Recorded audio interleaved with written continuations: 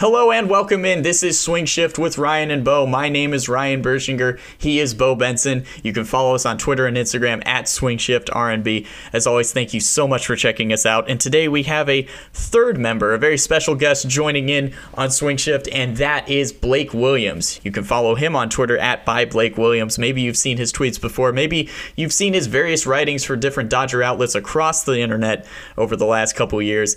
He's coming in to help us preview the offseason. We take a deep dive into the Dodgers-specific free agents. What are the Dodgers going to do with Justin Turner, Kike Hernandez, Jock Peterson? Will these guys ever play in a Dodger uniform again? We take a look at the offseason as a whole. Where are the Dodgers going to add outside of the organization? We look at different trade options, and we explore what could be the craziest trades that the Dodgers could possibly make. Could the Dodgers really trade for a former MVP for the second offseason in a row? It's more likely than you think. Come on in. Thank you so much for hanging out with us as always. This is Swing Shift with Ryan and Bo and Blake. Well, the word is out. The Dodgers are world champions.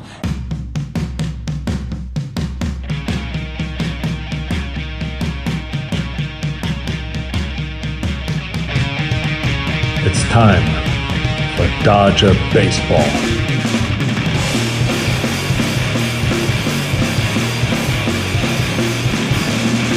Yes, as always, thank you to the house band Ass Life. This is Swing Shift with Ryan and Bo. My name is Ryan Bershinger. He is Bo Benson. And today we have a third leg of the Swing Shift, and that is Blake Williams. You can follow him on Twitter at @ByBlakeWilliams. You've probably seen his tweets around. Maybe you've seen his writings that he's done on the Dodgers over the last couple years across the internet. He's currently a journalism student at the finest public university in the world, and that is, of course, California State University at Northridge. He is a matador just like Bo and I, and that is Blake Williams. Blake, how you doing today? Doing pretty good. Thank you so much for coming on with us. I know you've at least listened to at least one episode of Swing Shift, which already gives you qualification to come on whenever you like, and you have added to our ever-growing podcast numbers. So thank you for that, and thank you so much for joining us today. Now, I do want to ask you, how have the last couple weeks been for you? Obviously, we're living in the fresh shadow of a Dodgers World Series title. What was that like? What was it like to watch the Dodgers finally win the World Series, and what have these last couple weeks been like for you? Watching them win was great. I was crying. But I was also writing the story for the Sundial about them winning. Nice. So it was mixed emotions there. I was trying to be serious and finish my piece while also watching them and try and take that all in. But it's pretty great right now. I'm wearing a World Series champion shirt. I've got some stuff next to me like a champion's hat and a face mask. So yeah, how much have you spent on World Series gear? No comment. Next question. I mean, it's in the thousands. Oh my god. Oh, let's go, dude. That's sick. They're never going to win for the first time again, though. So exactly. Yeah, no, every time I put my credit card in to buy something, I'm like, oh, but then, yeah, like it's always something that you're going to want to treasure forever. So I got double screwed with the Lakers and the Dodgers winning so close to each other. So I've gotten two shirts. I got the gray one, and I got the blue one with all of the jerseys on the back. I went to the team store at City Walk like a week ago. I went during the day on a Monday, so like nobody was there. It was wonderful, and there were only like 3 mediums left, so I sent those for me and my brothers. I've got a hat coming eventually with the World Series patch, and it's funny too because the other day I had to put something in my trunk, and I found in my trunk the Dodgers hat with the World Series attendee patch for 2018, and I totally forgot that I had gotten that hat. And so I'm like, oh well, no, probably not gonna wear this. I didn't get one of those for 2017, and then in 2018 I was like, well, you never know when they're going to get back to the World Series, so I have one of those. And then I didn't buy this World Series patch because I didn't want to jinx anything. And of course, now those things are like $100. So right, yeah. Good stuff. Thanks, Dodger fans, for buying everything. You can still find, I know, at the Lids here in Thousand Oaks, they have some hats there with the championship patch, which I hadn't seen just in store. Like even at the team store, they didn't have anything. And same with the Lids at City Walk, they had nothing in terms of hats with the patches on them. They had some of the shirts, but none of the hats with the patches. But they also had jerseys with the patches at the team store, and that the jersey, the World Series championship patch on the jersey is super nice. Like, it looks really good. I almost got one for myself, but I just couldn't do it. I have a Mookie one coming. So. Hell yeah. Blake, did you snag a jersey with a patch on it? Is that contributing? Not, but I got a patch. Okay. I got a couple autograph pictures. And Ooh. I got some memorabilia that I hope becomes worth more down the line. Hell yeah. What are those pictures, and who are the autographs from? I got a Mookie, a Seager, a Bueller, and a Bellinger. And I'm kind of considering buying a Kershaw, but it's 500, and I don't know if I want to go down that anymore. But that's sick, though. And I mean, like, I'm sure there's going to be a point where the Mookie one is worth more than what you spent, because he'll be in the Hall of Fame. Like, yeah, okay, really nice. But like, really, who knows how good he'll be 10 years from now when the Dodgers are stuck with that contract. Especially when he's wearing all the rings while batting. Oh god, hell yeah! Well, that's sick. Yeah, it's definitely like not worn off. They had the televised this is our year celebration on Spectrum Sportsnet the other night, and I did watch some of it, and it was fun. I'm still hungover. It's so sick. It's been an excuse to drink for the last 2 weeks. So yeah, that's true. It's going to be wild when they have their parade with the Lakers in 2024. Jesus. I don't know. I know Garcetti mentioned like doing something at the Griffith Observatory. So just do it. Hurry up, please, before the NBA season starts in a month and no one remembers that the Lakers won. Wait, at the Griffith, there's no parking there on a normal day. Like, what? Yeah, I would imagine it would just be the players gathered up there and they would televise it. Oh, okay.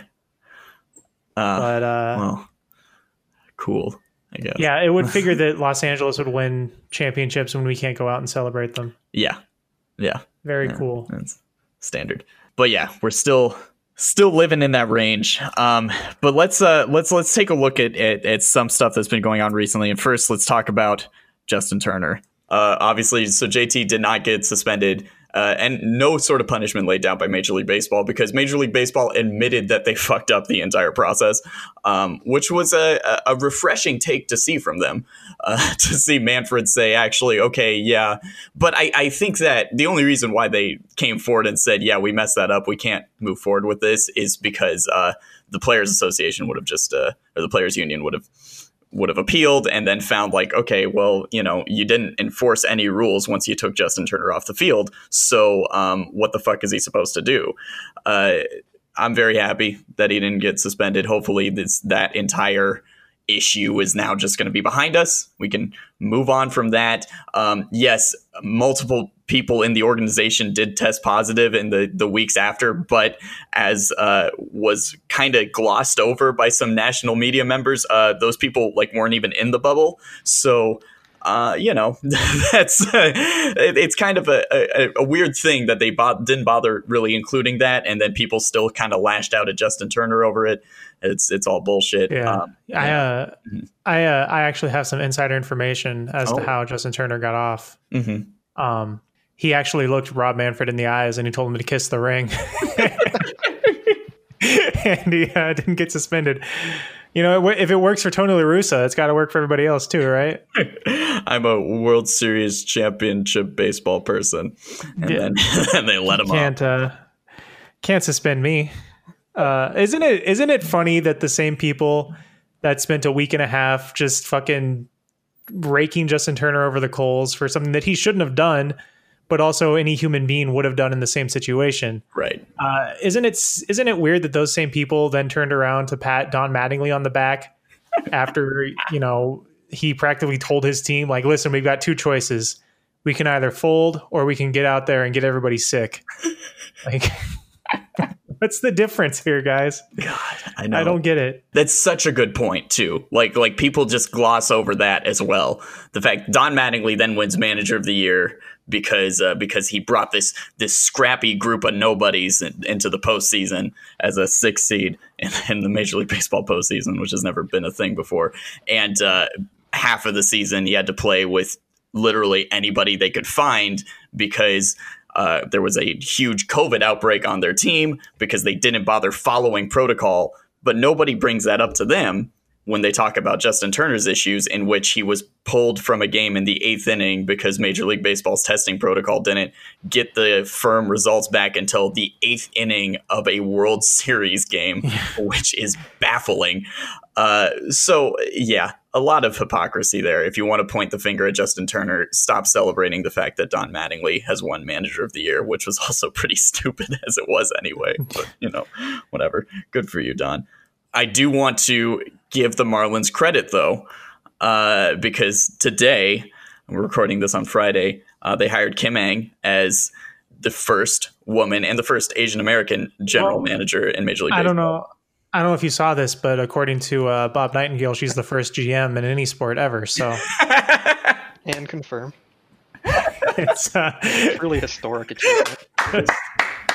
Congratulations, Kim Ng, the first general manager to ever exist. Per Bob Nightingale. That's those forward-thinking Marlins for you. Everybody else is zigging, and the Marlins just zag.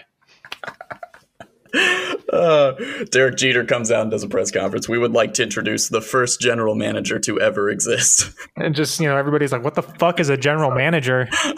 Wait, hold on. What? We have to give Bob some credit for actually fixing his mistake on Twitter, because usually he just ignores it. Yeah. I think, how long did it took him? 2 hours though to issue the correction? I didn't see the time, but it's a step in the right direction. That's just amazing. Congratulations. But seriously, though, it is awesome. Kim Ng has been deserving of this sort of position for decades. She could have been a GM 15 years ago with her resume. It's obscene. She should have been the Dodgers GM instead of Ned Colletti. That's right.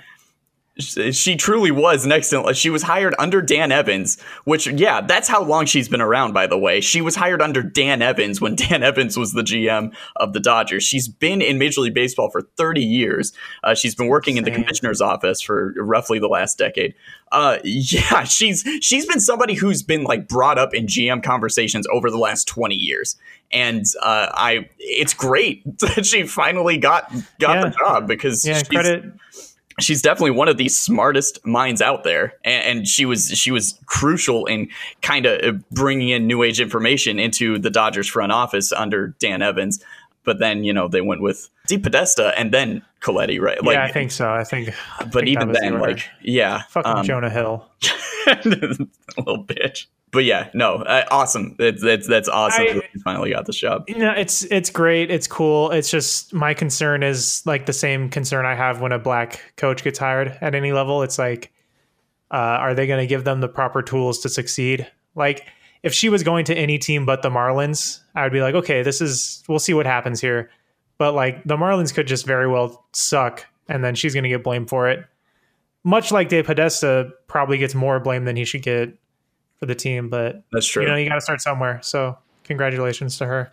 I think that, and I mean this not in any way to demean anything that she might do, but legitimately, if she tries at all, it will be an upgrade for what's happening with the Marlins over the last couple of years, because once Derek Jeter came in, they so obviously tried to clear house, to clear salary, and to put as little of an effort into roster construction as possible over the last couple of years. So I think that her coming in, they'll actually, hopefully, they'll at least try. And add some talent. I think she's especially good at developing through the minor leagues. This is a team that's been actively trying to tank for a couple of years, and now is the time where they can actually accumulate that that sort of talent at lower levels, and at the same time add in with savvy moves into the major league roster. So yeah, I think it's a great move. Just as, hopefully Jeter doesn't tell her anything and just lets her be the GM and let her run the team, really. Is there anything else we need to talk about before we get to the real meat and bones of this show? The awards this year don't really move me at all. I don't really care about either of them, any of them. Yeah. Freddie Freeman was going to win, but credit to the one and only Bob Nightingale for being one of two writers to put Mookie Betts as his first place vote for NL MVP. The one time he was right, that's true. Good call. I feel like we should mention Ryan Tepera got an MVP vote. Yeah, that's true. Vote, middle reliever, just randomly. I didn't read the story or the explanation as to why that happened, but I almost like not knowing more. I think it's more fun that way. I'm pretty sure he was DFA'd by the Blue Jays because he was injured. And the Cubs took a flyer on him, and he became one of their middle relievers or something. That's so good. I see. When I saw his name, I thought it was that Nick Tepesh guy that was with the Dodgers for a minute. It was Rick Hummel, St. Louis publication or something. What the hell? Why? Okay, yeah, Rick Hummel. All right. Well, I mean, he did give Corey Seager a 6th place vote, so this man knows something, I guess. Give him a little bit of credit. That is so funny. That's so weird. Yeah, I don't know. I'm not even gonna try to understand that, but good for you, Tepera. You get, I think, a little bit of a roster bonus there. That's some recognition. Wasn't expecting. But yeah, so now we're full in off-season mode, and I think the fact that we're able to just a couple weeks after the World Series have a joyous discussion about the baseball offseason. Yeah, we're not sitting here being like, what the fuck do they need to finally get over the hump? We don't have to sit here and demand for Francisco Lindor and Trevor Bauer and just go crazy. And no, we can have a nice, relaxing, calm discussion, and at the end go, it'll probably be like Trevor May, and that's it, and that's totally fine. But let's take a look at this offseason. First off, let's highlight the Dodgers free agents. So the guys from the 40-man roster that are now free agents: Jock Peterson, Kike Hernandez, Justin Turner, Alex Wood, Pedro Baez, Blake Trinan, and Jake McGee. We'll have a discussion specifically for Justin Turner because I think that Justin Turner is the only one of these guys that will be brought back. And I know earlier on in the season, I talked about that we would probably have to let Justin Turner go and let him move on. But now at this point, it makes all the sense in the world to bring him back. He is getting older, but he still can play third base very well. He hopefully, if they make a move for somebody on the left side of the infield, you could move Turner to first base, and then hopefully the DH is here to stay. So Max Muncy could play more DH, or Turner can just DH. JT offers a lot of flexibility, and I think he's at a point in his career where he realizes he does not need to play every day. If there's anybody in the majors that I think would take a hometown discount and wants to retire as a member of the team that they're on, it has to be Justin Turner. So I think that I was jaded to the idea of bringing Turner back earlier in the season because I thought it would require too much money. I've changed my tone on that. I don't think it will cost that much, and he's just somebody that we all want to see come back. What do you guys think about that? I agree with that. I don't think there's any chance he leaves. He's going to be a Dodger for the rest of his career, no doubt. There's nothing more to it. I totally see him kind of being like the Udonis Haslem of the Dodgers. Maybe he takes a little bit less just so he could, finish his career here. Like, he needs the money. He's got that AM/PM deal. So that's true. There's no reason for him to go anywhere. Yeah. And there's no reason for the Dodgers not to bring him back. I think in the post game, as the weeks have moved on here and everyone that they interview keeps talking about how important Justin Turner is to the team, I think that there should be no question about his return. Let me throw out an idea to you guys in terms of the remaining Dodger free agents. I think, well, first off, and I'm sure we agree, I think Kike's gone. He's going to get a starting job somewhere else, and he deserves that. He's obviously had sort of a, I guess, up and down career with the Dodgers. There were times where he was forced into an everyday position and he didn't shine as much, but he's come up with huge games in the postseason. Going back to his 3-homer performance in the NLCS in 2017 in the clinching game against the Cubs. That was fantastic. He had that huge home run in the NLCS this season. He's somebody who is incredibly valuable because of his versatility and could really be an everyday second baseman for most teams in the majors. So I'm happy for him to finally get that sort of everyday role.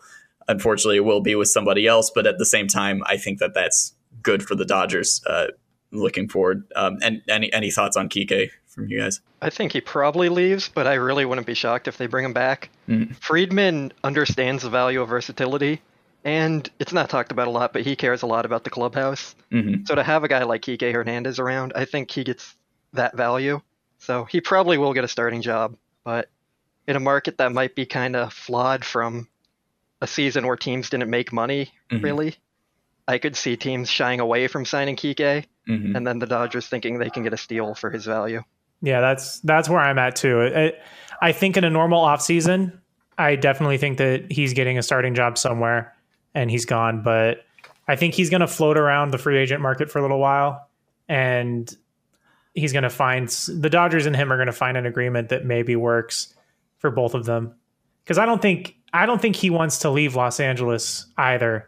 It's a lot like to me, it's a lot like Kyle Kuzma's situation here, where like you could go get a starting job in I don't know, what's a small market baseball team that would use him, like the Marlins or something like that. He could go back to the Marlins, but like, are you really going to get like the Adidas deals that you have in Miami, or you're going to be able to keep that? Well, going to be able to get that kind of stuff if you play in Los Angeles.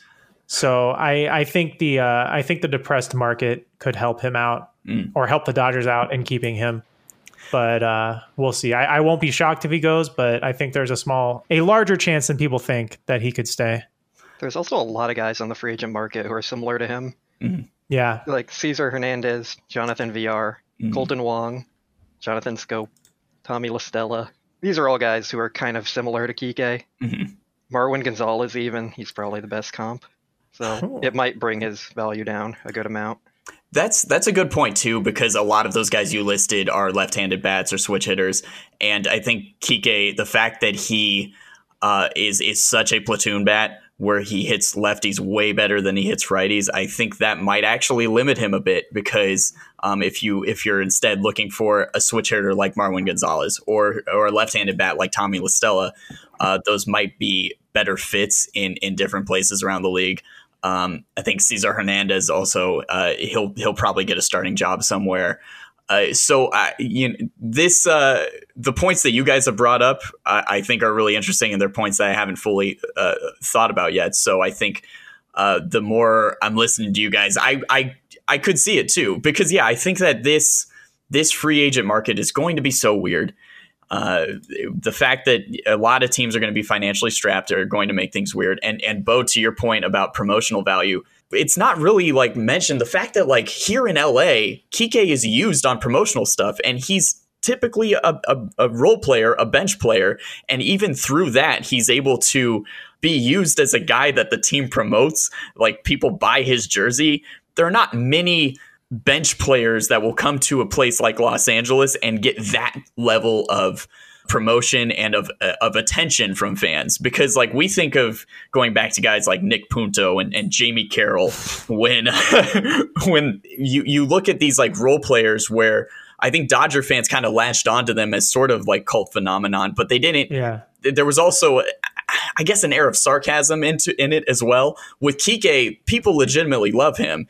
And he has had career-defining moments with the Dodgers, and he's a guy who will be used on posters where like you have like Clayton Kershaw, Cody Bellinger, Mookie Betts, Kike Hernandez, and like for most like fans of other teams, if they were to see that, you would have to be like, hold on, why is Kike there? But Dodger fans, we don't question it when we see him included with the biggest names on the team. So I think that is an interesting level that would play into whether or not Kike comes back. But let's also let's take a look too at Joc Pederson. And I think that we're talking about the way that this free agent market is going to shape what happens with a lot of guys. I think it's not out of the realm of possibility that Joc comes back on a 1-year deal. And that's only because I think he did have another very strong postseason, and people know his value. People see what he can contribute to a club, but he did have a pretty down regular season. And I wouldn't be shocked if Joc came back on a 1 or 2 year deal to kind of reestablish value and wait to hit the market again when things might be better for players. I don't know. What do you guys think? I agree with that. I feel like every player who's a free agent right now is kind of up in the air on they could go either way. I don't think there's any that are actually a lock to leave or a lock to come back besides Turner. I think it's going to come down to what they think of Edwin Rios, if he can handle left field, or maybe Zach McKinstry, because right now they don't really have a platoon partner to go with Pollock unless they think he's an everyday player, which I'm not sure. They love that idea. I think their other left-handed outfielder is Luke Raley. It comes down to how confident they are in that situation. But Joc could definitely go get a starting job somewhere, and I wouldn't be shocked. So Yeah, I'm the same way, and I think a lot like Kike. I'm not sure that Joc is that interested in uprooting his family right now, given what went on. I'm still not even sure if we know what happened there, but you know, it's going to be a weird offseason, and I think just the uncertainty of everything still happening is going to make a lot of the movement for, I think, the lesser tier guys. I think you're not going to see a lot of big movement for those guys. But I think like when you start talking about like the Springers and the Real Mutos and the Bauers and guys like that, I think they'll move. But I think the second tier and third tier, it's going to be a lot more depressed than I think people realize. You talked about like moving his family. I'm wondering how the pandemic is going to affect players' decisions to move like across country or different states during this. It'll be interesting. I haven't really thought about that, but it's going to be a very strange offseason. And I think we'll kind of get a preview of it too, like with the NBA, how that free agency goes. That's true. No, that's a good point. And this was, it was the same sort of idea that we were talking about at the trade deadline too, that we didn't, but I don't think that hampered the trade deadline too much, but it was also because it was, corporations making decisions for individuals. Now it's individuals making their own decisions based on where they're going. And so, yeah, I do think the points you guys are bringing up about Joc and his family, I think makes perfect sense as to why he would be inclined to come back for another year or two. And I think that would be a great addition or, retention to bring him back, because he does partner with Pollock well in left field. Blake, you mentioned Zach McKinstry, and he was somebody too that I think that his presence does come into play when the Dodgers are looking at both Kike and Joc. David Vassegh said this on the radio a couple weeks ago. And I'm not kidding. He said that he thinks Zach McKinstry is going to have a better career than Gavin Lux, which I thought was interesting for somebody who covers the team so closely to say that Zach McKinstry, this super utility guy, would have a better career than their top prospect. But it is what it is. I've talked about that with someone else, actually. There are a lot of people who really love McKinstry. They kind of see him as a Jeff McNeil type player with some power developing later in his career. So it really wouldn't shock me. But Lux also has all the talent in the world. That's true. Yeah. And also about Lux, they talked about him in the outfield last offseason. So if they thought he could play left field, that's another way Joc could go. That's interesting. I am very curious as to what is going on with Gavin Lux. There's something going on there. I don't know what. This is very weird. And then came back late. Right. Yeah, that was the belief that he had COVID that really hung him up in terms of reporting to camp. And then I think that with the way that this year was, it probably just threw his development all out of whack. But I think I like right now I put down my list of like who I think are locks for the roster next year and who's kind of the fringe guys. I have Gavin Lux as a lock for the opening day roster next year. And I think that right now he should be viewed as the starting second baseman, him and Taylor as sort of a platoon. But it will depend on what's going on with his development and where he's at, especially come spring training. I think he'll probably be the person to watch the closest in spring training for the Dodgers. McKinstry is a guy that I like a lot. And I think that his presence on the team is why I kind of figured the Dodgers were just going to move on from Kike anyway, because McKinstry does add the same versatility that Kike has. Plus he hits from the left side. He does have interesting pop. Jeff McNeil, I think, is a great comp, and it's not one that I've heard yet. So I think that, that's somebody that I could definitely see breaking out next season. I still, like, if I'm going to pick, I would still put my money on Gavin Lux having the better career. But I think that Lux is his range is much greater right now in terms of what can happen to him. I think with McKinstry, it's pretty sure bet that he'll be at the least a solid utility guy off the bench in the majors, with the potential to give some pop and play every day.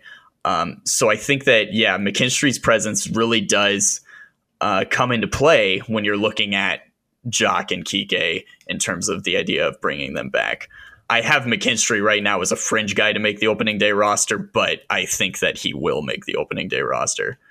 Especially if Kike and Jock are both not back. Any thoughts on the position players before we move to the pitchers? I think we covered everyone. No, I think that's all. I think that's everybody. Because the free agent pitchers are, Alex Wood, Pedro Baez, Blake Trinan, and Jake McGee. I don't think Nelson. And I'm sorry, Jimmy Nelson. Oh, that's right. And Jimmy Nelson. He is. That's World Series champion Jimmy Nelson to you. Kiss the ring, Jimmy Nelson. Yes. Also, Jimmy Nelson. Where are we at in terms? I don't think any of them are going to come back, and I think that maybe they'll kick the tires on bringing back Blake Trinan, but I think he's going to get more money elsewhere. What do you guys think? Pedro Baez never leaving ever. I swear to God, not getting rid of him. I swear to God, dude. If Pedro Baez, oh my fucking God, if I have to see that motherfucker pitch one more time,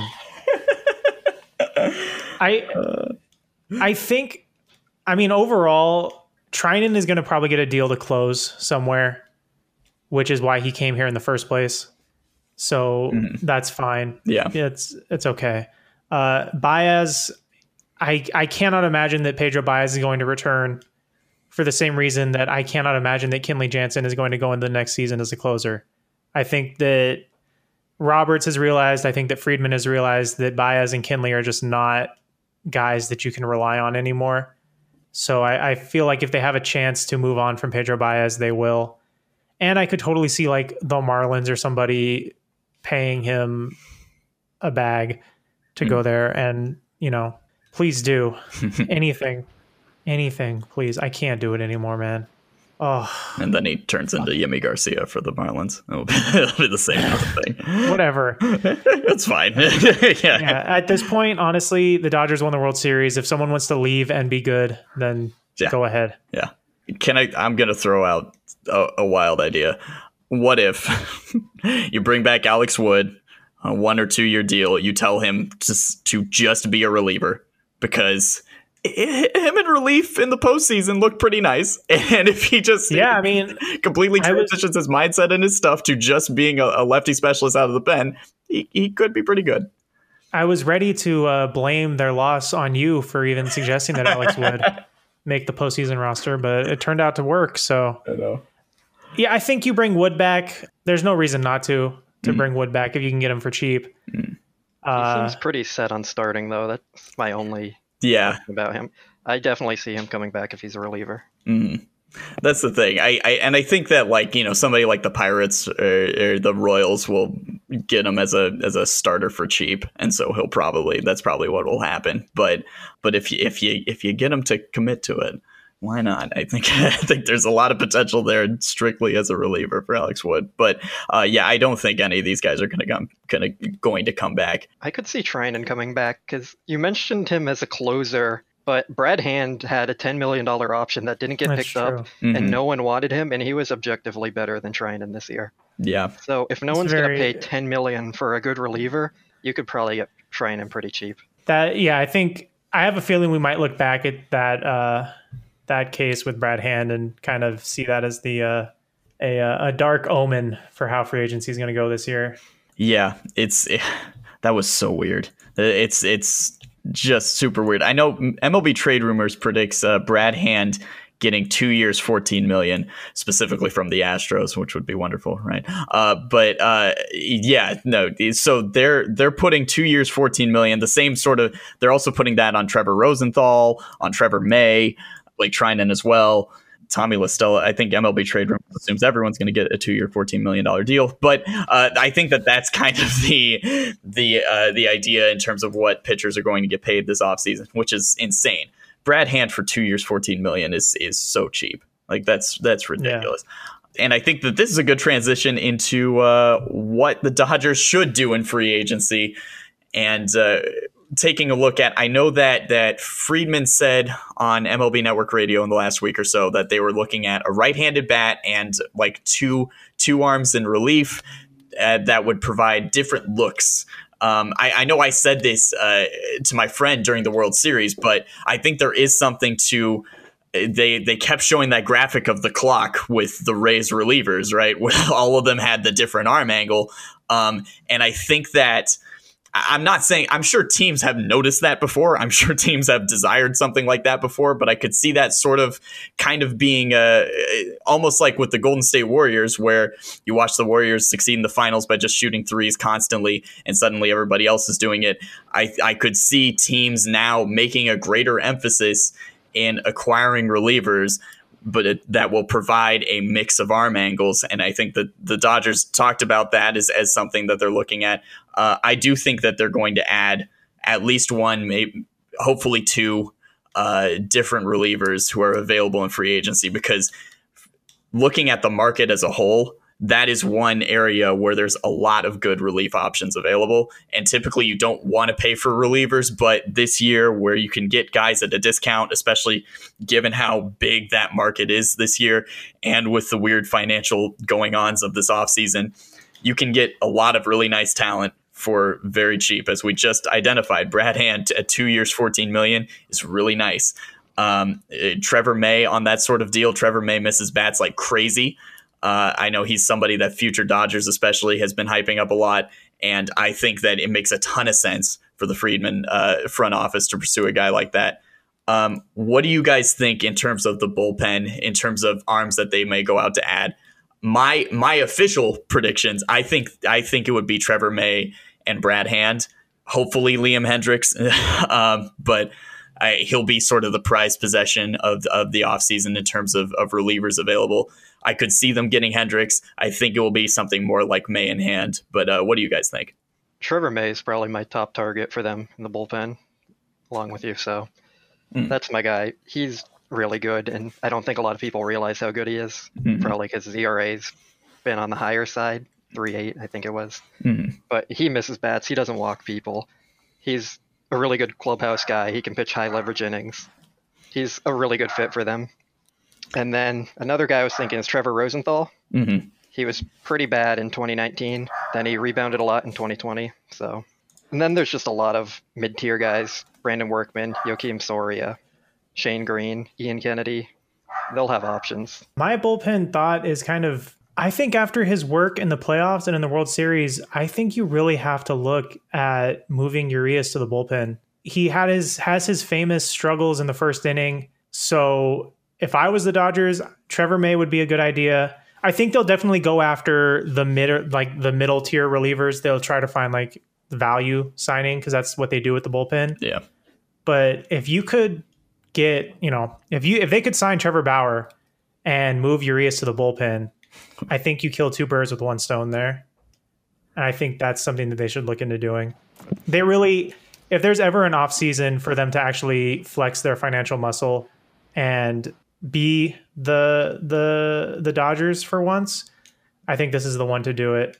But who knows? They'll probably just sign Trevor May and Rosenthal and call it a day, which is fine because they won the World Series. That's right.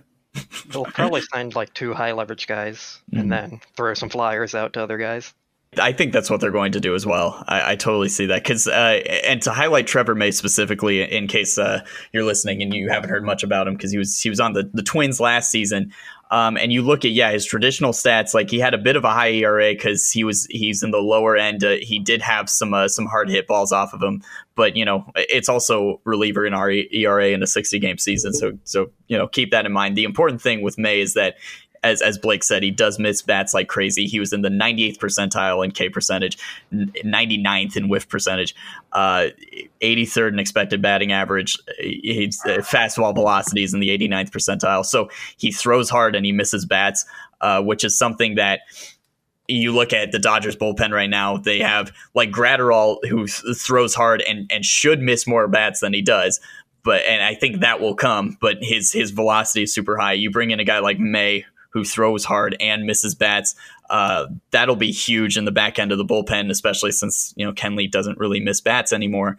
So you're looking at more guys to close out games. Your point, Bo, on Urias going to the bullpen, I think is super interesting. Again, we saw just how good he is in the postseason in that sort of role, and I think if you use him as a Josh Hader type, which, by the way, Josh Hader will probably be available this offseason. But that's, I don't know. I mean, Hader would be super nice. He's also kind of an asshole, but, it is what it is. That's fine. It's fine. I think that, if they add to the rotation, because bear in mind, too, we'll have David Price in the rotation next season. So you have Kershaw, Buehler, Price, Urias, May, and Gonsolin. So you've got 6 strong starters right now. If you're going to move one of those guys to the bullpen anyway, maybe Urias is the guy, even though we're finally seeing just how strong his potential has been for so long and seeing that potential now paying off. Because he's 23, 24? Like he's still young. He's 24 now. He's still me. He's still so young. And I think that we as Dodger fans constantly forget that because he's been around for like 5 years now. But, he came on the scene so young that we take for granted just how young he still is. In terms of the starting rotation, as Bo mentioned, Trevor Bauer is the big fish of this offseason. And MLB trade rumors, out of their top 50 free agents, they predict 2 of them to go to the Dodgers. One is Justin Turner. The other is the number 1 free agent this offseason, Trevor Bauer. MLB trade rumors predicts him at 4 years, $128 million to the Dodgers. What are your guys' thoughts on Trevor Bauer? Obviously, he is super talented. He shined this year in Cincinnati. Granted, he, had a lot of starts against teams like the Pirates and the Brewers, and but I hate like holding teams against starting pitchers sometimes. Bauer is he's 30 years old. He's expressed interest in playing for a team that's analytically inclined. He's from Los Angeles. He's from Santa Clarita.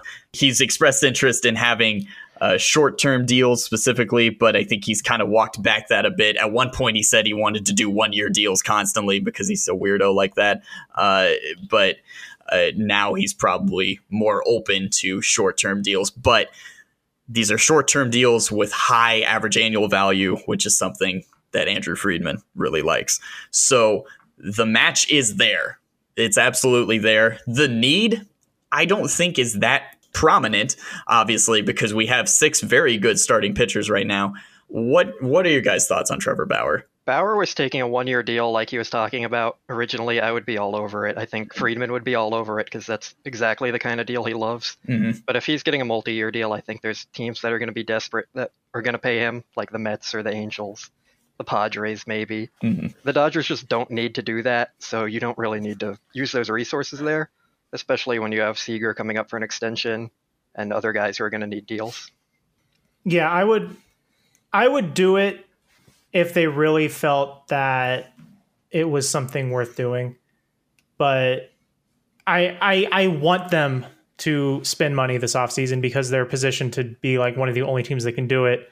But I also know that they're not going to do it. And like Blake said, like Bauer would be a complete luxury for the Dodgers. They don't need to sign him. I don't think they will, but I would love to see them go out there and spend some money and kind of puff their chest. But I don't think they will. It would just be very surprising if they did. One idea I've talked about a bit is trading David Price to a pitching needy team. He's making $16 million from the Dodgers and like 15 from the Red Sox or something. So $16 million is pretty reasonable for any team looking for a middle of the rotation starting pitcher. So they could get greedy, trade him, add $14 million or whatever in salary, and bring in Bauer. That's not much. So it would be pretty nice. But again, it's not really a need, and they're better positioned to just spend on the bullpen and bring in an infielder. I think that's what I think too. I think my belief on Bauer is, and as Blake, as you brought up, I think he's going to either go to the Angels or the Padres. I think the Angels are going to do something out of desperation. They've got a new GM, and the only thing that they never have is pitching. He would, as you know, he wants to come to Southern California. He can go live not the Hollywood lifestyle in Anaheim. But yeah, no, I think the Angels are going to shell out for him like crazy. Yeah. And the Padres would not surprise me too. I don't think the Padres are going to spend that much money this offseason. Angels make a ton of sense. They need pitching so bad, and they could easily market Trevor Bauer too. That Angels, I think I've said like all along, the Angels are probably where he ends up. So it's not going to shock me at all if that's where he does go. Outside of Bauer, I don't see the Dodgers really taking a look at anybody in starting pitching, because after that it gets kind of thin. You're talking like Masahiro Tanaka. Which Jake Odorizzi. Yeah, I don't think that the Dodgers will add a starter unless they do something crazy and bring in Bauer, and even that I just don't see it to be that likely. But let's shift our gears to the offense a little more. But yeah, as we've talked about, like I do think that they're going to add relievers. We all agree that they're going to look at guys like Trevor May, Brad Hand, Liam Hendricks, and they'll find one or two guys who are maybe Matt Moore. You guys know Matt Moore is a free agent this offseason. Yeah, he's going to blossom into a top 10. And I think Waka might be also, so the Dodgers can get over their regrets of passing on him.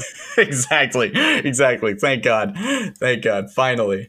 We could have had him instead of Corey Seager, and I can't believe they did it. Did you guys, Matt Moore was only on the Giants for a season and a half. I saw that, and that surprised me. I feel like he was on the Giants for like 5 years. Let's Matt Moore trivia time. What's the last team Matt Moore was on?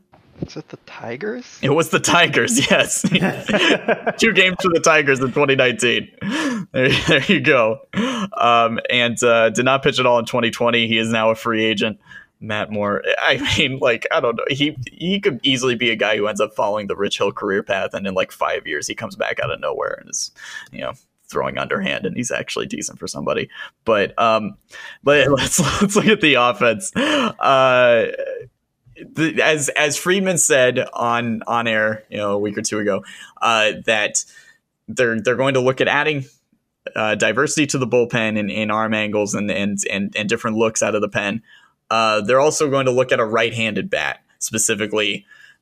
Probably an infielder, because they do have a vacancy now with Turner gone. Of course, the guy who fits the mold of a right-handed bat that can play third base the best out of anybody available right now is Justin Turner, and that's why we all think that Turner's just going to come back anyway. But let's play the what-if game. Let's say that Justin Turner does not come back. And now you kind of have this hole on the left side of the infield. I say left side of the infield because yes, the vacancy's at third base, but we've always talked about maybe Corey Seager is eventually going to be a third baseman. So maybe that hole is at shortstop, or maybe that hole is at second, because Gavin Lux can also kind of mess around at shortstop a bit, as can Chris Taylor. let's say the Dodgers don't bring back Justin Turner.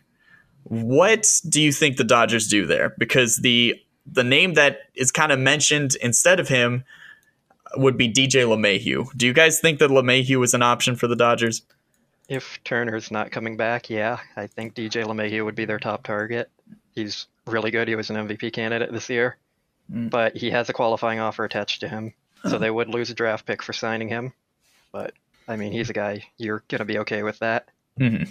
And the Dodgers have had interest in LeMahieu before. They kicked around the idea of bringing him in 2 years ago before he signed with the Yankees, which that would have been wild if he had that sort of blossoming with the Dodgers instead. But yeah, he is a guy that the Friedman front office likes. Bo, what do you think? LeMahieu would be really interesting if they end up trading Gavin Lux. But yeah, I don't know. I don't think that Turner's leaving. So I really don't see anything changing in the infield too much this year. Weren't we playing the what if game though? Yeah, but what's the point of what ifs if it's not going to happen? We all know. That's the fun of the offseason. What else are you We going to do? all know that Justin Turner's not leaving. LeMahieu is a very interesting target. I've been saying since the offseason started that if they're really going to go after anybody, it needs to be George Springer. You could put an outfield out there of George Springer, Cody Bellinger, and Mookie Betts, and that would be nuts. I'm sorry. I'm trying to mentally get over the thought of having one of the Astros bats in our offense right now. Hey, look, George Springer is a lot less unlikable than Alex Bregman and Jose Altuve and Yuli Gurriel and Carlos Correa. He was out of the top half of that lineup. He was the only guy that's kind of likable. I think that's an interesting concept. I don't think it's going to happen. MLB Trade Rumors predicts Springer, I believe, at 5 years, $125. They say the White Sox for him. I think that the Mets are going to shell out for George Springer because I think the Mets are going to shell out for somebody, but it's like not going to be the right guy because it's the Mets. So then it will probably be George Springer. And look, Springer's a very good outfielder. Don't get me wrong, but I could easily see him just all of a sudden his career would fall apart because he's on the Mets. Yeah, I think that would be an insane outfield. That really would. I don't know. I don't fully see that. I think my wacky idea with the outfield actually is Michael Brantley on like a 2-year deal. If they don't bring back Jock, he kind of fits a similar mold, and especially if the DH does come back, he's a nice DH. MLB Trade Rumors predicts Brantley at 2 years, $28 million, specifically to the Braves. I think it's such a nice contract there. That's kind of like my wacky idea. Again, like I think when it's all said and done, it's just gonna be Turner. But God, yeah, Springer would be wild. I think that's. I also think like with Springer, I think AJ Pollock is kind of an underrated trade chip because he had a resurgent season last year. Mm-hmm. And he really has a reasonable contract. So you would probably move on from Pollock, and then you most likely just wouldn't worry about platooning, right? I don't think Springer's splits are that crazy. I don't know. It's just, like I said, like the way I'm looking at this offseason is the Dodgers being able to flex their muscle. And like you were saying, like the Mets are going to pay somebody. I'm pretty sure the Mets are going to go out there for Real Muto. That's that makes the most sense for them. Yeah, and that's what MLB Trade Rumors predicts as well. That I had that first though. But you had it first, yeah. 5 years, $125 million for JT Realmuto, which is damn. It's a lot of money. That's a lot of money, but he's a very good catcher, so that's what it is. I had thrown around the idea of the Dodgers going for Realmuto earlier on in the season, but then that was before before Austin Barnes turned into the greatest player in baseball. It was before Austin Barnes really proved that he's the Yadier Molina of the Los Angeles Dodgers. It was before I still had doubts about Will Smith just because I didn't know if his power was going to stick around, but obviously it has. So we're good at catcher. In fact, that brings up a good point. I think the Dodgers should move Keibert Ruiz this offseason because I think that you're now set I think just stick with Will Smith for the future. You've still got Diego Cartaya waiting in the wings as well. Like, the Dodgers are very deep at catcher. And I think that Ruiz's value, I don't think it will get much higher at this point in terms of as a prospect. I think that if you're going to look at somebody like a Francisco Lindor or Nolan Arenado, I think Ruiz would be a perfect guy to slot into a deal like that. Whether or not those moves are realistic or necessary, it's hard to say. Arenado, I think, is super interesting because you've got the guy doesn't want to stay in Colorado, but he has this gigantic contract. And so the Rockies are like kind of fucked. But at the same time, I think Arenado's deal is only through 2026. So he gets $260 million through 2026. So around $32.5 million a year. He does have an opt-out after this and season. He has an opt-out, yeah. Okay. Which would be the reason they move him. Yeah. The Rockies would not trade him to the Dodgers. Yeah, there's no way. I'm sure the Dodgers highly value Arenado. I think he fits the exact mold of what Friedman would want, but there's just no way. The only way he ends up with the Dodgers is if the Rockies trade him somewhere and then that team immediately turns around and trades him to the Dodgers. I don't know what Nolan expected when he signed that deal. I really don't. Yeah. That's the biggest self-own, I think, for any baseball player. At least they're smart enough to get the opt-out pretty quick. Yeah. Yeah. If they're looking for a trade, though, here's an under-the-radar. Well, he's a good player, but no one's really talked about it. Xander Bogaerts. Oh. He has an opt-out after 2022, and he's only signed for $20 million through 2026, but he does have a no-trade clause right now. So it would be hard to get a deal done because he's very good and he's signed cheap. But if the Red Sox, who are just in a total rebuild, think that they're not going to have him after 2022, this is the perfect time for them to sell. Huh. That's interesting. Interesting. Yeah. I do like Bogaerts a lot. And the left side of the infield with Seager and Bogaerts would be pretty nuts. And the DH is probably going to come back. So if we're all sure Turner's coming back, there's their DH. Yeah. Yeah, I can't imagine that they wouldn't bring the DH back after having it be so wildly successful this year. Yeah, I think by the end of the season, I didn't ever want to see a pitcher hit again. No. I think worst case scenario, the DH is gone this season and then comes back after that when they renegotiate the CBA. But I think that, they liked it a lot this season, so I'd imagine it's here to stay. But technically, it's still not. It's just Pandora's box to me. Like, once you open that thing, you can't close it. I don't know. And if Manfred like does away with universal DH but like keeps expanded postseason, like people are gonna fucking riot. Like, please. And then no one's talking about Chris Bryant either, but he's a free agent after 2021. Yeah, and he's pretty mad at the Cubs for manipulating his service time. Yeah, that's an interesting one too. He can also play left field. Yes.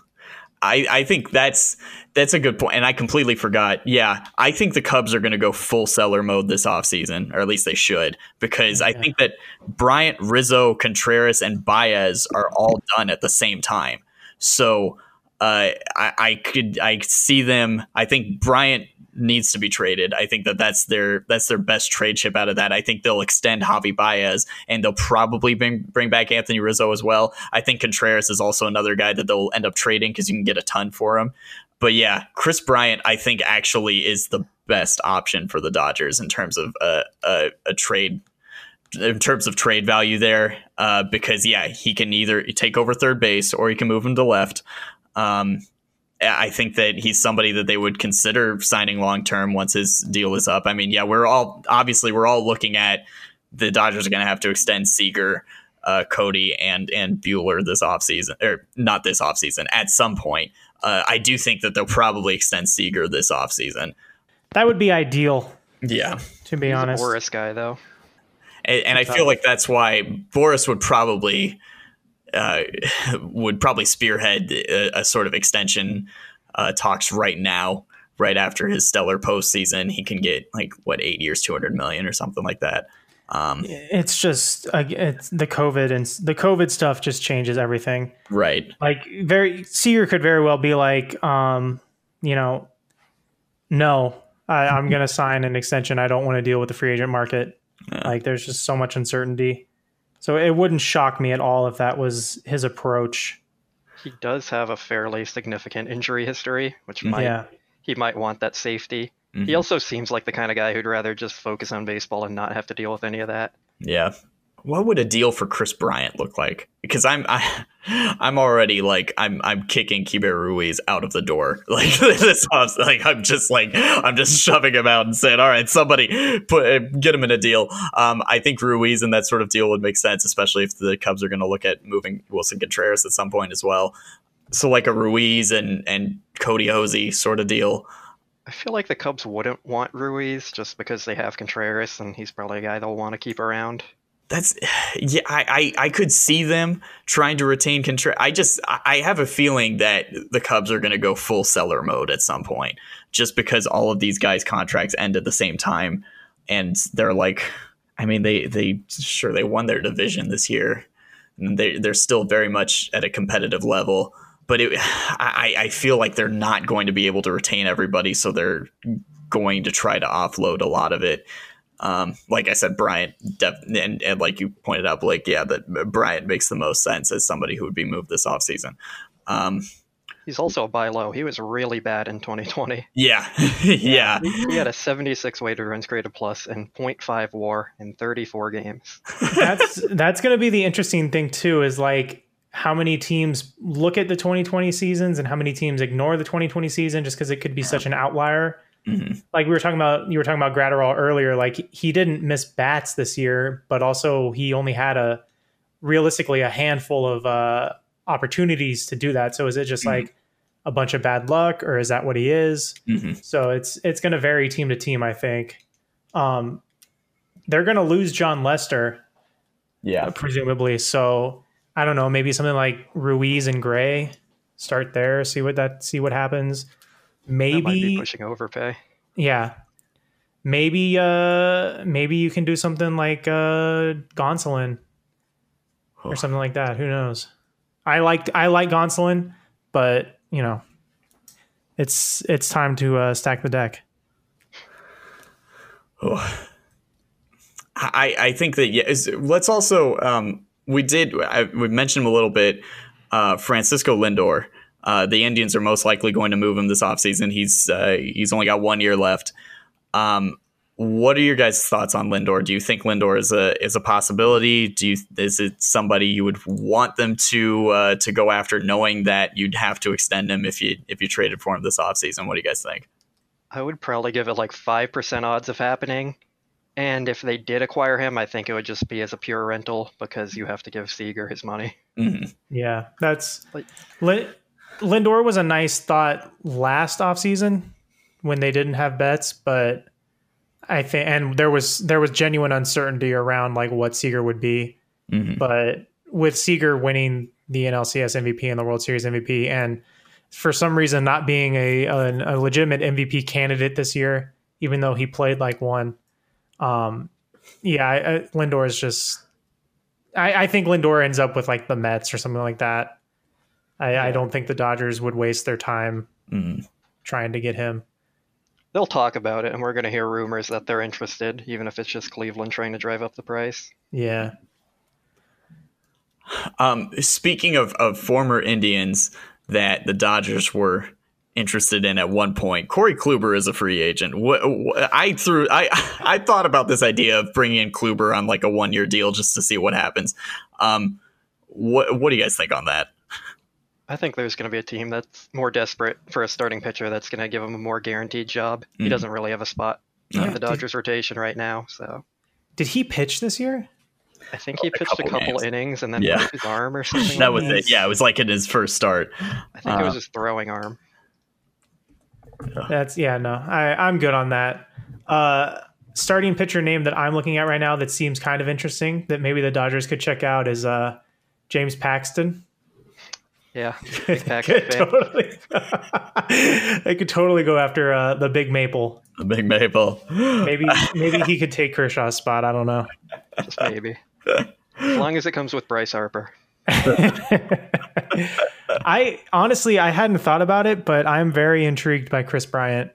Yeah. And I don't remember who mentioned it last year. Maybe it was Nightingale, but I think they kicked the tires on that last year too. Mm-hmm. That's interesting. I had forgotten about that. Yeah, no, I think that Bryant does make a ton of sense, and Corey Kluber threw one inning this season. That's what it was. One inning, and then broke his arm. But if you're signing a flyer injured pitcher, Kirby Yates and Ken Giles are available, and Roberto Ozuna, but they're not touching Ozuna. Oh, God, yeah, no. Those are like the bullpen guys. I think the Dodgers would go after, is because that was kind of the same deal with Treinen too. You know, had a down year, so you see what you can do with them. Yates fits the same mold as Treinen in 2019, so that would be really nice. I super down to take a flyer on Kirby Yates. What about Garrett Richards turn him into Brandon Morrow? I was just thinking about him actually. They were interested in him 2 years ago, I think, when he was a free agent, with the intention of putting him in the bullpen, and his stuff is so good. He would be a great reliever, I think. Yeah. He just can't stay healthy starting. Right. But yeah, no, exactly. That there was talk of them bringing him in when the idea was, a 2-year deal when he was getting Tommy John, and you're just signing him for that second season. Same idea as Brandon Morrow. He has great stuff that would definitely translate well as a power arm out of the pen. But he's another guy who would probably get a starting job somewhere else. But I still am rather fascinated in the idea of Garrett Richards setup, man. I think the best part of all this, though, is, again, none of this matters. No, because they already won. Now we got to get greedy and win too. I know. It's so good. Well, it's a lot like Millar said before Game 4 of the 2004 ALCS. Don't let them win one. I think that's important for the Dodgers, because now they know how to do it finally. Yeah, and they're definitely set up to keep doing it, except for those pesky Padres down south. In a real season, the Padres are just going to win it all easy. I guess maybe it's a hot take, but I think the Padres are incredibly lucky that this season was very short, because they tailed off super hard at the end of the year there. Their offense just turned to dog shit. I agree in regards to them making the playoffs, because they started getting all those injuries. They probably would have made it in a longer season, but they are a very talented team. Mm-hmm. So I think they'd be fine. Yeah, they're good, but in terms of this year, I think they're kind of like the Braves from a couple years ago, who were really good, probably 2 years ahead of schedule. I think the Padres are kind of the same boat. Let me throw out one more name that might be wild in terms of a reclamation project of a pitcher. About Chris Archer. Didn't he just have shoulder reconstruction? Yeah. Probably like 2 years away or something. Yeah. Yeah. Probably. He probably won't even sign this offseason. No. I don't see any team giving him any money. No, not with the way that money's going to be this offseason. Which, it's already, as we talked about on our last episode, and as we've mentioned, like, it's going to be such a weird offseason. Looking at like the only signings that have happened so far is what Kevin Gossman took the qualifying offer, right? Which is, and I think Stroman took the qualifying offer. Yeah, there's no other real names that are standing out to me in terms of free agency. The trade market will be interesting, but as we're talking about, like it really comes down to what money is going to be like, what teams are going to do with their money. There was one other person who was actually signed. Oh, Robbie Ray. That's right. The Blue Jays signed Robbie Ray for another 1-year deal, which is, good for him. Did the Ross Stripling trade ever end? Has that player to be named been named yet? I don't think. We have not announced it. I don't think so. Well, that's fine. We invited what's his name, Kendall Williams. We invited him on the podcast. He never got back to us. We're a top 10 podcast. You'll regret it, Kindle. You'll fucking regret it. It's interesting. Now, see, this is annoying because now I'm just hung up on Chris Bryant. That'd be a good ad, and it makes so much sense for them. They could also get Cole Hamels. You could. That's Give him Corey Seager's money. Shane Green. Remember when they lost the World Series because they didn't trade for Shane Green? Oh God, yeah. That's right. That was the same. Where they didn't do anything at the deadline. They brought in Kolarek, and everyone's like, "Why aren't they doing anything at the deadline?" It was literally Shane Green was the best relief option available. Yeah. And they would have been right if they just let Kolarek pitch how he was supposed to. Yeah. Yeah. God. Imagine that. Imagine that. God damn it. Well, you know what? At least that shit doesn't have to haunt us anymore. No. Doesn't have to. It still does, but it doesn't have to. No. That's right. Well, let's say, okay, let's wrap this up. What do you guys have any thoughts on, like, one move that's going to happen that people don't see coming? I think Blake, you mentioned Xander Bogaerts. I think that's a perfect example of a trade that'll happen that people won't really see coming as something that's possible. I'm not sure it will happen, just that it has a possibility. Yeah. No one talks about it. Somehow the Dodgers will trade for Matt Kemp again. God. Here's a trade someone told me about that could make some sense. Gavin Lux to the Brewers for Keston Hiura and Josh Hader. Wow. I mean, I would do that. I like Hiura a lot, and Hader would be pretty nuts out of the pen.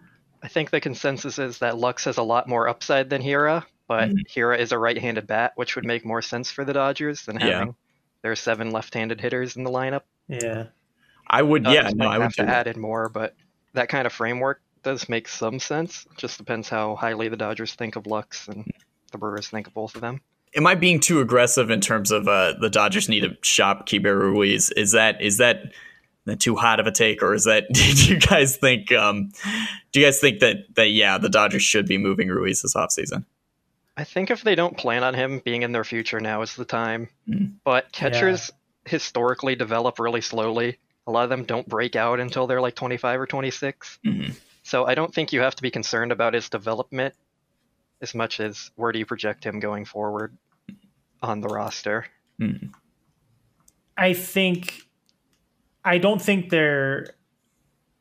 he's a very strong trade chip for them where they can offer him and not have to feel bad about doing it. But I don't know if they're shopping him. I wouldn't say that they're going to shop him. Like they have to move him because they really don't have to. But he makes a ton of sense as the big name to throw on the table. Just because, like you mentioned, how deep the Dodgers are at catcher. And, Barnes obviously has earned a role at some level. And Will Smith has as well. So because the Dodgers have Cartaya in the system, Ruiz is definitely a luxury. But I just think, like, the more I think about it, COVID has put such uncertainty on both sides, I think, in terms of free agents and in terms of trading. So I would think that it might be a little bit muted this year. Stroman taking the qualifying offer was very interesting to me, along with the Brad Hand stuff and all that. I think it might put a little damper on things this offseason, but we'll see. Something to consider with the catchers, though, is Will Smith has played third base in the past. Ooh. And they're likely going to have the DH long term. So you could have Will Smith be like a versatile piece as your main DH, play some third sometimes, catch sometimes. That would be a pretty valuable player to have, even if Ruiz does become your starting catcher. No, that is a good point. Yeah, because the fact that Will Smith's bat plays so well that you want him in the lineup every day offensively, it's not something you see out of catchers often. So that would be really nice. So I think that My idea is that if the Dodgers are going to make a trade this offseason, I think Ruiz has to be at the centerpiece of any major deal that they would make, because to me, he's just the most luxurious asset at the moment. Because like even like Josiah Gray, even though we're pretty stacked at pitcher right now, I'd love for them to keep him around. I think he is such a nice ceiling that I would love to see Gray still develop in our system and eventually be in the rotation. I don't know how much value Mitchell White brings to other organizations at this point. But he's probably their quad A arm at this moment, which is not bad at all. If they sign someone like LeMahieu, I think Lux becomes expendable at that point too. Right. So yeah, the Dodgers are in a very good spot. I think if we're talking prospects who could get traded, you have to bring up DJ Peters. Yeah. Mm-hmm. He's going to be 24, 25. Yeah. He doesn't really have a spot in the outfield. Mm-hmm. Yeah, DJ Peters is so weird. I thought for sure he'd be up already, but I think on most teams he would be.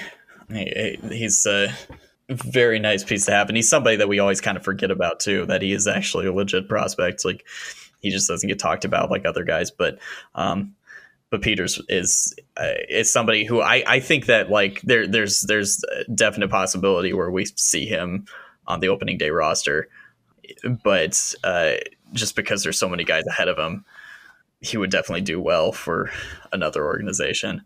I think that, yeah, just to kind of put a cap on it, I think in the end, I think all the Dodgers will do is re-sign Justin Turner and bring in a couple relievers.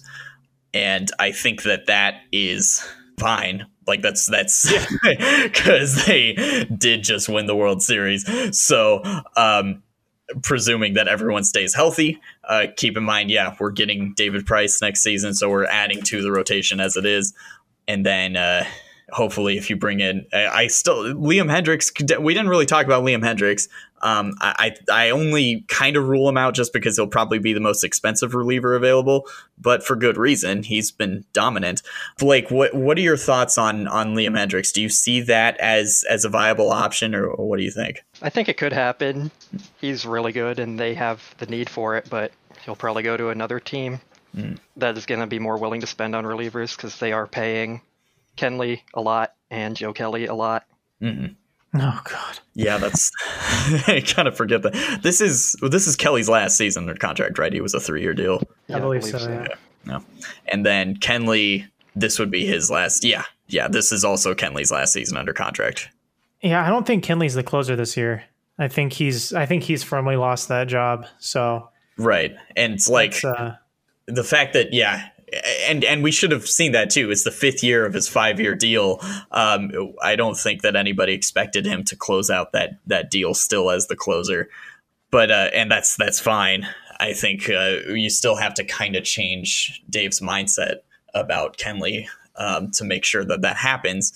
But I mean, if they, as you talked about, like if they do something wild, like add Bauer and then move Julio to the pen, then you're looking at Julio as the closer. Hopefully we're grooming Gratterall as the closer.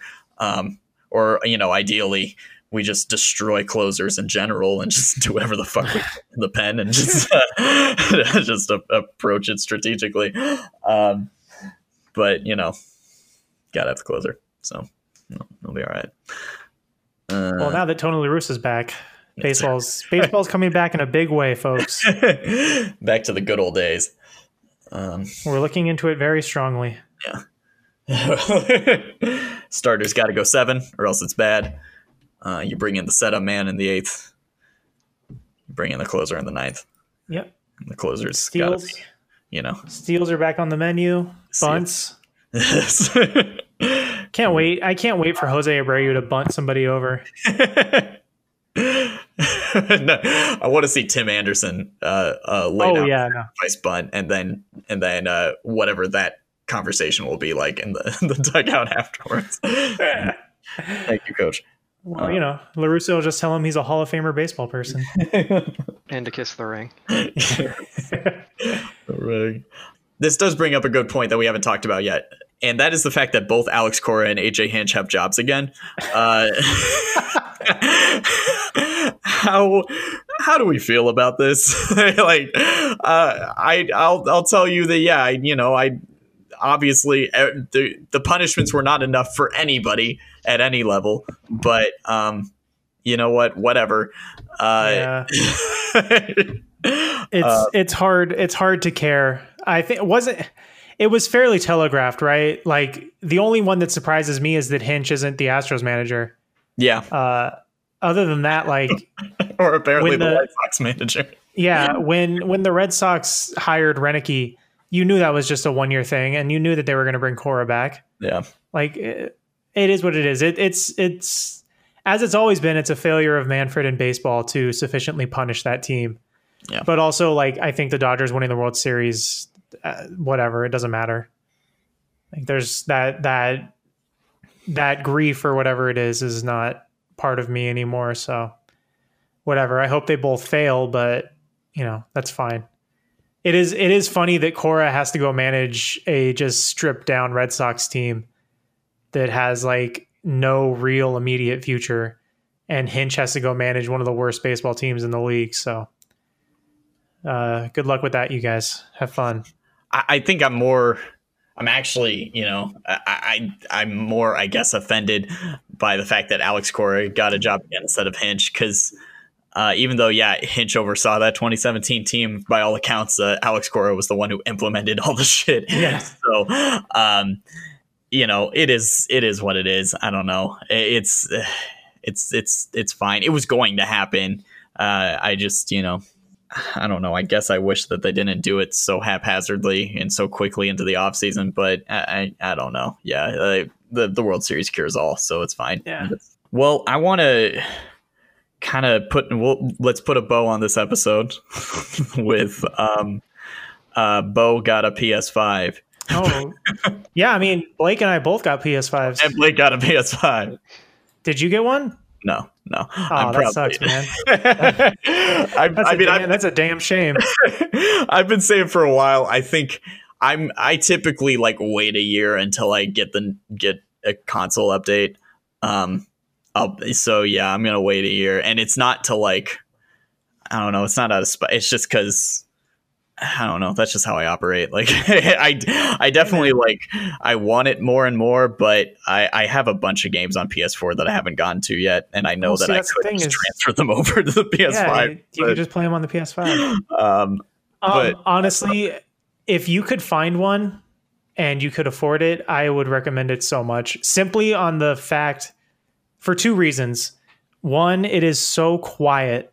I was playing Spider-Man. I completely forgot I even had the PS5 on. And number two, the load times are actually obscene. Like, fast travel in Spider-Man takes less than 5 seconds. It's nuts. Yeah. It's well worth it. I would make the argument that if you're fine waiting, you should just wait, because I was playing Spider-Man yesterday and it crashed and shut off. So I went to Reddit. he bricked I went his, to Reddit he and I saw a bunch of people saying their systems were crashing and bricking, so they got to get those problems worked out. But it is really cool besides for that. Yeah, I mean, yeah, I am gonna wait. I typically have always done that, but I am stoked that it is a thing now.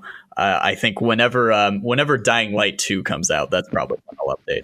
That game hasn't come out yet. No, it still hasn't come out. I think it was, I don't know. I think it's like April 2021 at this point. I don't know. I'm not sure. Well, Cyberpunk is going to come out someday too. So. That will, yeah. And what is Cyberpunk 2077, right? That's the name of it. Yeah. It's also the year that it's going to release. Yeah.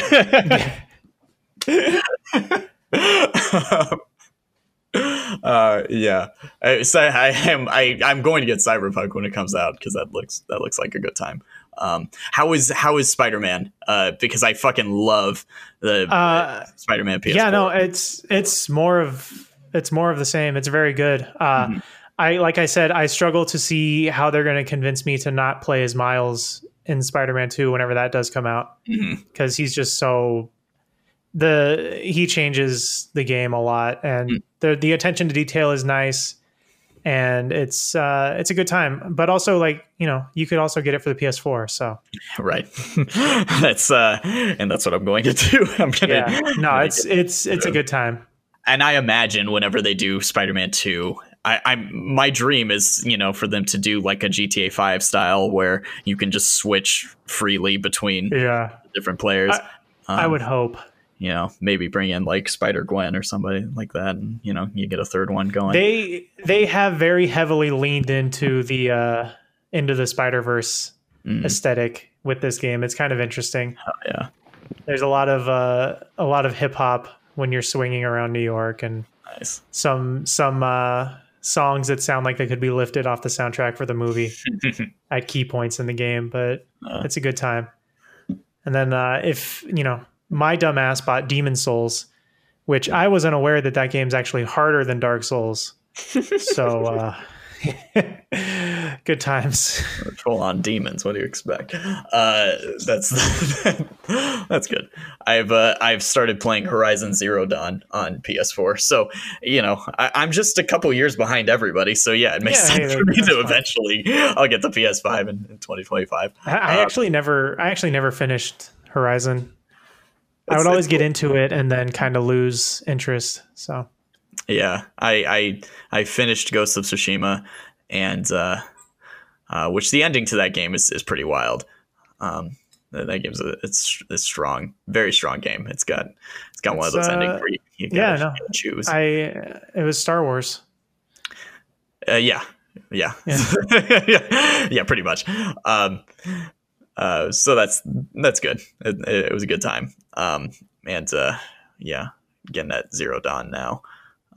You know, shooting some robot dinosaurs and whatnot. I like how it goes deep into its lore. It creates this heavy lore that's really interesting. So, good times. And then eventually one of these days, Dying Light 2 will come out, and I'll be happy someday. You know what's actually one of the craziest things about the PlayStation 5? The controller. The haptic feedback is wild. It's very strange. The Astro's Playroom game that comes loaded with the PS5, it's really weird to play. And something like Gran Turismo 5 is going to be very, very cool. I think racing games are going to be revolutionized by the feedback on this controller. Damn. Yeah, I know. That is an interesting element that I hadn't thought about. The fact that like it will, you know, judge your tension on the triggers. Like that's Yep. And then at some point we'll all get MLB The Show too. That's right. Get to roster bait there. Yes. Good. And currently in my dynasty, I am in the year 2021 on MLB The Show. The Dodgers have won back-to-back World Series, and then I threw a bunch of money at Jacob deGrom, so that's where I'm at. I added deGrom to the rotation, and I had to trade Julio Urias to get Mookie Betts, but you know, sacrifices must be made. It's okay. I also traded AJ Pollock for Felix Hernandez, and it worked out incredibly well. Jesus. I revived the career of Felix Hernandez. That's pretty great.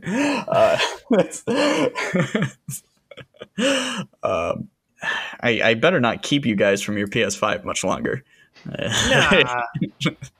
I haven't been staring longingly at that for this entire episode. Just taking all your time. We've been playing it while we're... Yeah. Oh, God. Blake, thank you so much for jumping on with us, for hanging out, and a lot of good stuff, a lot of ideas. Stop by again. Yeah, maybe a recurring feature. I don't know. Yeah, maybe. See. Well, you are always welcome, because this definitely went super well, and a lot of good information. Because I would have completely forgotten about Chris Bryant, and I love the Brewers trade idea, and like a lot of interesting stuff there. So I thank you for coming on, and I hope you've enjoyed yourself. Yeah, it was fun. Thanks for having me. Of course. You can follow Blake on Twitter at by Blake Williams. This is fun. Good times. Now I'm obsessed with Chris Bryant now. I want the Dodgers to fucking get much, much better than they already are. So you guys have ruined my offseason. Now I'm stressing again. Thanks a lot. Just anytime you're stressing, just kiss the ring. It'll be all better. Oh man. Yeah, I'm gonna go read some of those meltdown columns about Justin Turner. Maybe that'll make me laugh. Yeah. Well, all right. Well, I'll let you get to that. I'll let you get back to the PS5. As always, we're a top 10 Dodger podcast. If anyone tells you otherwise, they're wrong. That is a fact. We are on the charts. So keep us on the charts. Subscribe. Swing Shift Ryan and Bo at Swing Shift R&B on Twitter and Instagram. Give us a nice rating and review, an honest one. Okay, you don't have to do 5 stars. Tell us if it was bad. Go 2 stars. That's fine. Nobody ever does 2 stars. They always just go to the extreme. So until next time, thank you so much for checking us out. This is Swing Shift with Ryan and Bo and Blake. Thanks, everybody.